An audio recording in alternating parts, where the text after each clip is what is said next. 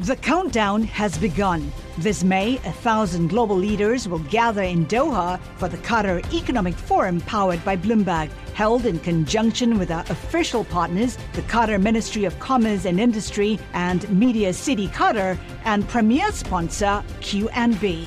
Join heads of state, influential ministers, and leading CEOs to make new connections and gain unique insights. Learn more at QatarEconomicForum.com.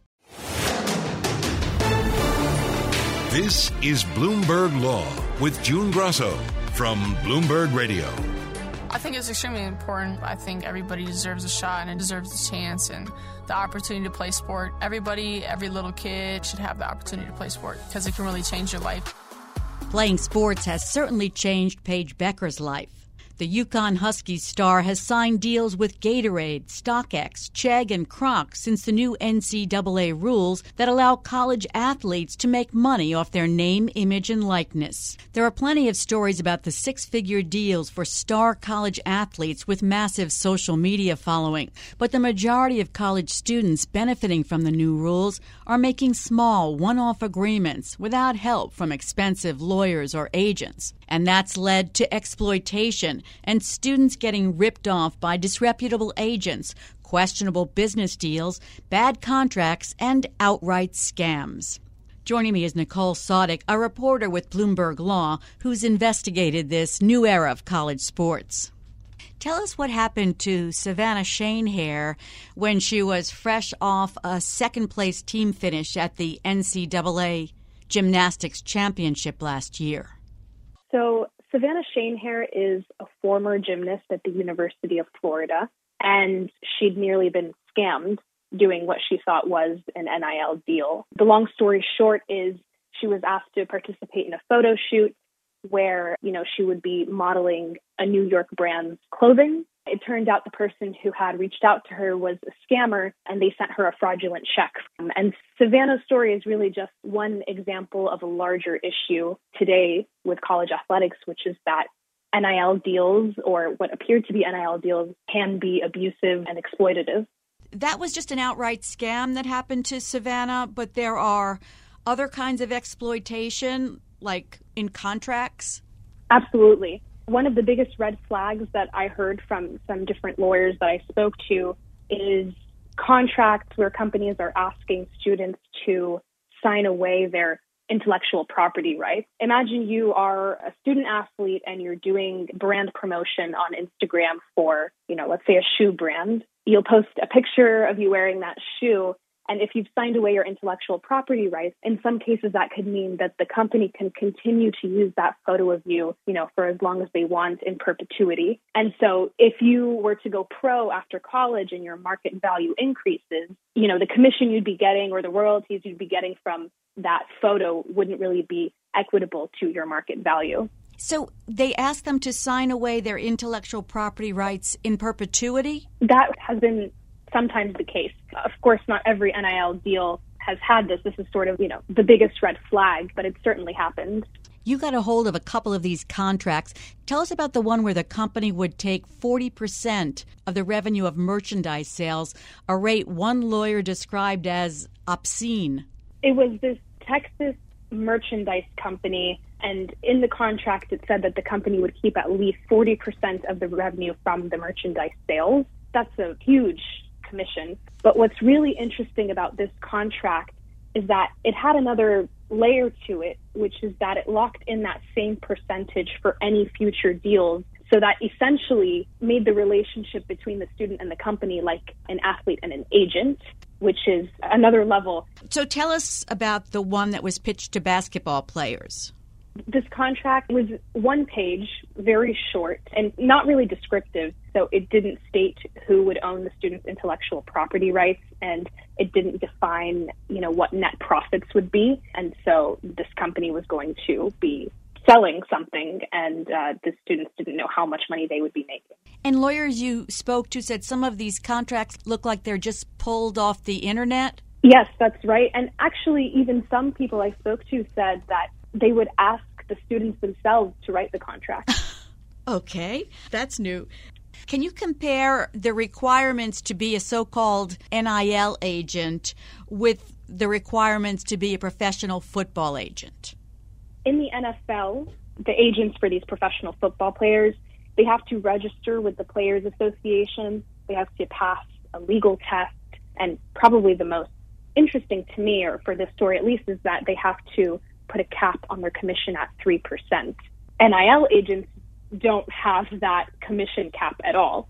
It differs state to state based on state laws, but in many cases, the most that an NIL or a so-called NIL agent has to do is just pay a fee to the state, pay an application fee.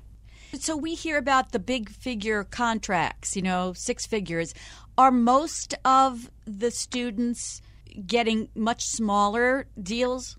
Yeah, these 6-figure deals get the most news coverage, but it is not the best representation of reality. Most students are making deals in the hundreds of dollars, maybe the thousands of dollars. But you have to think about it. There's 500,000 college athletes in the NCAA, and we're really, really just getting that top 1% in most news stories. Is there anyone on campus that students can go to for advice when they get these offers? One of the struggles that some athletes told me about is that the athletic departments are not allowed to provide legal advice to the students. That's actually something the NCAA says, is that universities cannot provide legal advice to students. However, some schools have found, sort of workarounds to this, where there are law schools, which are not under the NCAA. They offer pro bono legal clinics. So students can go to them with their questions and their concerns about their NIL deals. But again, not every university has a law school. Not every student knows to go to these pro bono clinics. So for the most part, they're on their own, or they're working with, their parents. Or if they can afford it and it makes sense for their deals, they're working with a lawyer outside of the university. Is there anyone on campus that students can go to for advice when they get these offers? One of the struggles that some athletes told me about is that the athletic departments are not allowed to provide legal advice to the students. That's actually something the NCAA says. However, some schools have found, sort of workarounds to this, where there are law schools, which are not under the NCAA. They offer pro bono legal clinics. So students can go to them with their questions and their concerns about their NIL deals. But, not every university has a law school. Not every student knows to go to these pro bono clinics. So for the most part, they're on their own, or they're working with their parents, or if they can afford it and it makes sense for their deals, they're working with a lawyer outside of the university. You talked to an athletics compliance officer at Virginia Commonwealth University. Tell us what she is concerned about. Well, she is actually a licensed attorney, and so when she hears about or reads a contract that the student has signed, she can pretty quickly pick up on red flags. And unfortunately, she told me that she's not allowed to provide legal advice to students about those contracts. And she said to me that she thinks sometimes that, acting in this conservative manner is, not helping the students to the best of her ability. But unfortunately, that's what she has to do to be in compliance with NCAA policies. I guess you can understand that the NCAA doesn't want to open itself or its people up to lawsuits over, the advice that they give. So I spoke to Tim Buckley, who is the Senior Vice President of External Affairs at the NCAA, and he emphasized that the organization is a member-based organization, which means that some universities act as representatives for the rest of the membership of the organization, and that these are the ones who are making the policies and making the bylaws. And so a lawyer that I spoke to said these universities, they have a reason for wanting to prevent their staff from providing legal advice, which is, like you said, it would open them up to liability. Imagine a student asking for advice, getting bad advice, and then suing the university. So it really would open them up to a lot of, potential lawsuits. Is the NCAA doing anything about this? So Tim Buckley, the Vice President of External Affairs at NCAA, said that there is a working group right now working on updating the bylaws and the policies related to NIL. And they're also pushing Congress to come up with a federal solution the NCAA can't govern every single entity involved in this space. They can only really govern the schools and the athletes. And so a federal law could help fill in some of those gaps, who's going to govern the agents and who's going to govern all those other bodies that are involved in these deals. So some states prohibit students from signing NIL agreements that outlast their college careers, which sounds very smart. How many states have something like that in place?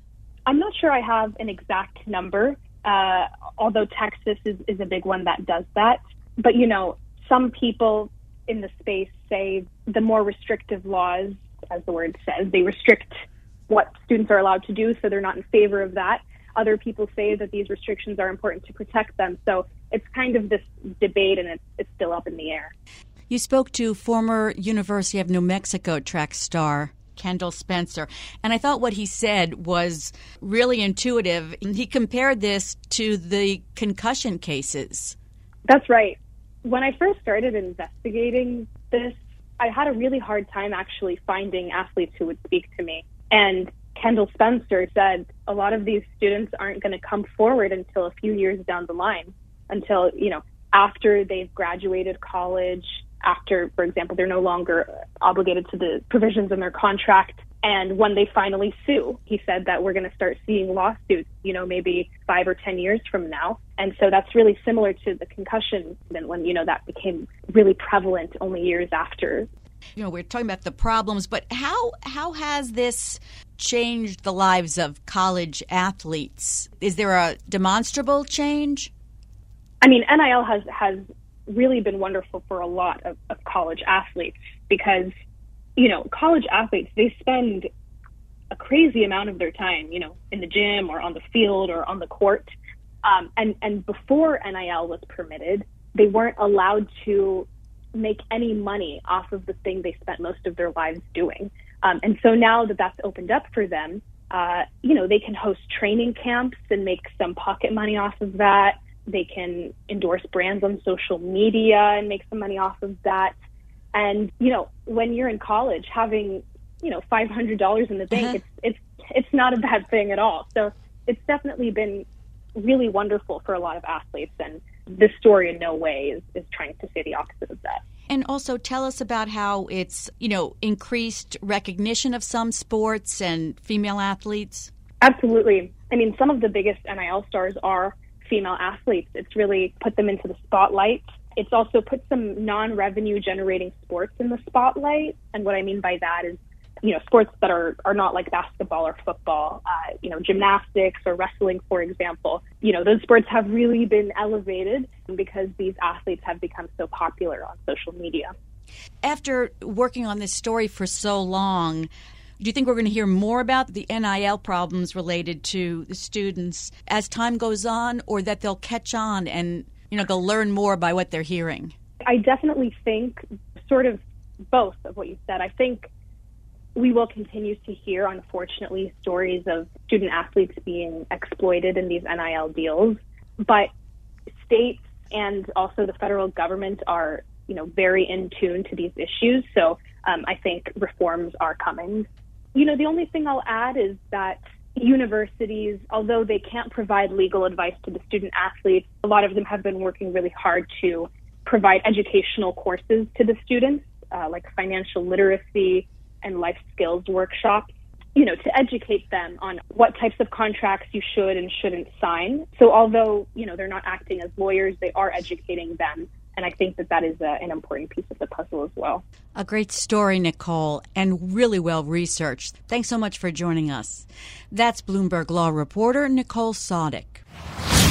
Hi, I'm Ron Kraszewski, Chairman and CEO of Stifel. Financial advisors, if you're not growing your practice, you're losing market share. Stifel is a growing, entrepreneurial, advisor-centric firm built for successful advisors like you. Imagine having the resources of the largest wirehouses and the support of the boutique shops, but none of the bureaucracy to get in the way of you serving your clients. At Stifel, it's your business, your book, your clients. I always tell the advisors we're recruiting, I want you to come to Stifel and double or triple your business. Most of them laugh and shake their heads, but I'm serious. Don't take it from me. Take it from Stifel's #1 finish in J.D. Power's 2023 U.S. Financial Advisor Satisfaction Study. So, there's a reason why 148 financial advisors joined Stifel last year. Come join us and find out why Stifel is the firm where success meets success. Visit www.choosestifel.com. Stifel Nicholas and Company Incorporated, member SIPC and NYSE. The countdown has begun. This May, 1,000 global leaders will gather in Doha for the Qatar Economic Forum powered by Bloomberg, held in conjunction with our official partners, the Qatar Ministry of Commerce and Industry and Media City Qatar, and premier sponsor Q&B. Join heads of state, influential ministers, and leading CEOs to make new connections and gain unique insights. Learn more at QatarEconomicForum.com. This is now the third time this office has charged Weinstein with a large-scale scheme to rip off investors. Ellie Weinstein was serving a 24-year sentence for a $200 million real estate Ponzi scheme when Donald Trump commuted his sentence in the final hours of his presidency in January of 2021. But it didn't take Weinstein long after his release from prison to begin another scam, according to the U.S. Attorney for New Jersey, Philip Selinger, who says Weinstein was still on supervised release when he defrauded investors by making false promises involving humanitarian supplies destined for Ukraine. Another Ponzi scheme.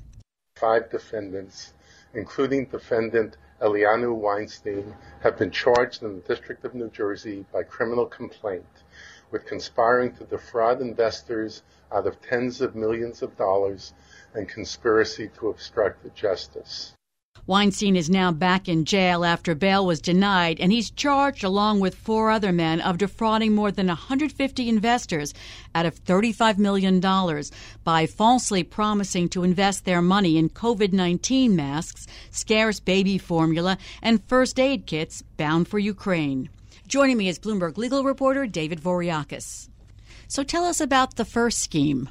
Ellie Weinstein was convicted in federal court in New Jersey a decade ago for a real estate Ponzi scheme that primarily preyed on Orthodox Jews in the Lakewood, New Jersey area. He pleaded guilty eventually and admitted that he stole about $200 million from his victims. While he was out on bail on that case, he was also arrested in a separate scheme that involved investing in pre-IPO shares of Facebook, which turned out to be phony. Trump commuted his sentence on the last days of his presidency, and there was a campaign for his release, and a lot of the people were from the Orthodox Jewish community, which is the community that he stole from.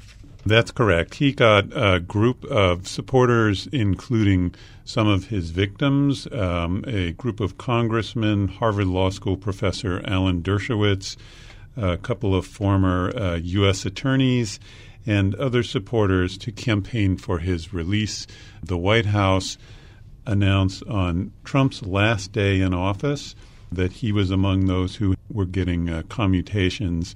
They put out a release citing that he was the father of 7 children and a loving husband, and that he had maintained an exemplary prison history, and that he would have the strong support from his community and members of his faith.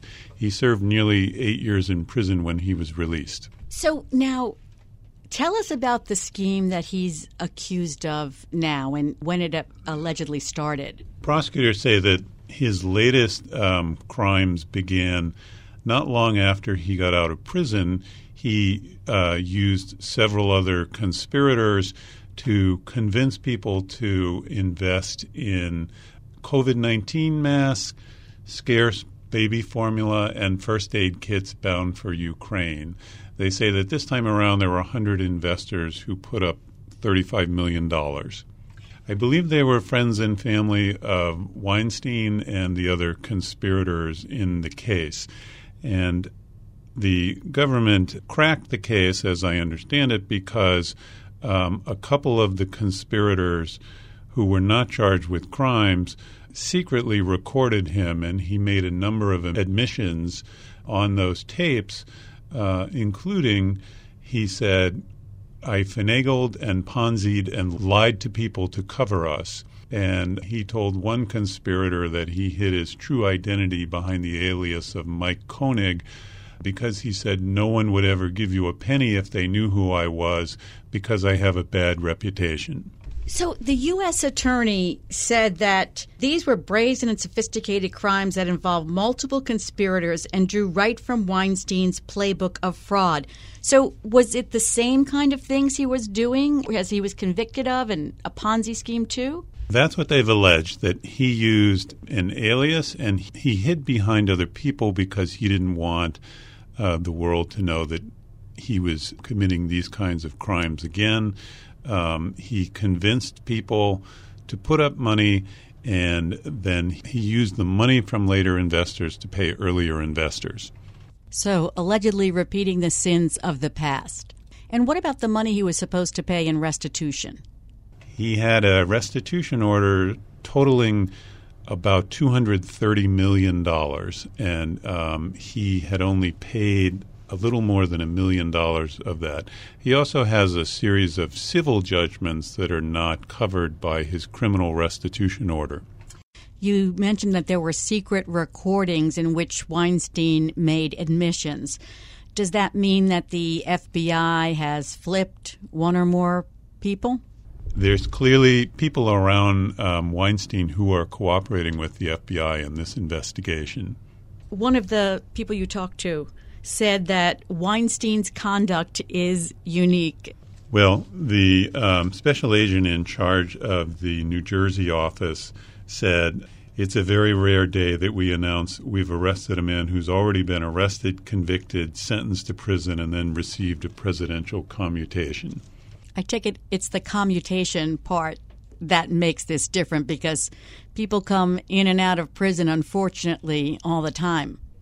Right, because presumably when his sentence was commuted, this was on the promise that he would never do this kind of criminal activity again. And according to these new allegations, he started this new scheme shortly after he was released. So prosecutors have charged him and the 4 others with wire fraud conspiracy and conspiracy to obstruct justice. And the Securities and Exchange Commission has also filed a lawsuit?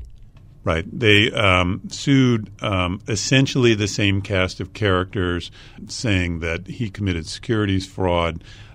Presumably that civil regulatory action would take a backseat to the criminal prosecution while it's ongoing.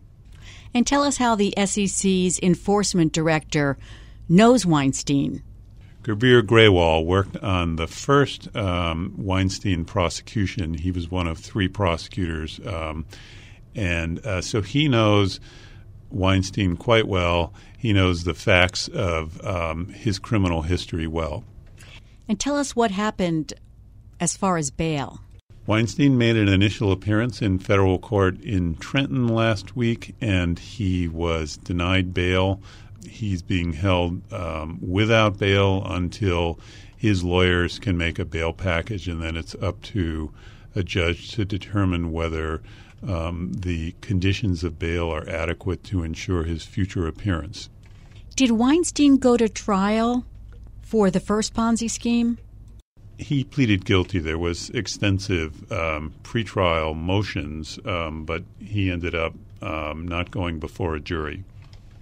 And does this look like it might be a similar situation with the amount of evidence they have already against him and the secretly recorded tapes and perhaps a witness who flipped? Well, like any criminal defendant, he has the right to go to trial and confront his accusers. That's his constitutional right. He may decide that he's going to attack the evidence and, attack the underlying recordings. We'll just have to see how it plays out. And how much time is Weinstein facing here? Weinstein faces 20 years in prison on the most serious count, but prosecutors have said that the investigation is ongoing, so there could be additional charges coming. He's been arrested on an FBI complaint, and they may go to a grand jury and try to get an indictment. I know you'll continue to follow this case. Thanks so much for being on the show, David. That's Bloomberg legal reporter David Voriakis. And that's it for this edition of the Bloomberg Law Show. Remember, you can always get the latest legal news on our Bloomberg Law podcast. You can find them on Apple Podcasts, Spotify, and at www.bloomberg.com/podcast/law. And remember to tune into the Bloomberg Law Show every weeknight at 10 p.m. Wall Street time. I'm June Grosso, and you're listening to Bloomberg.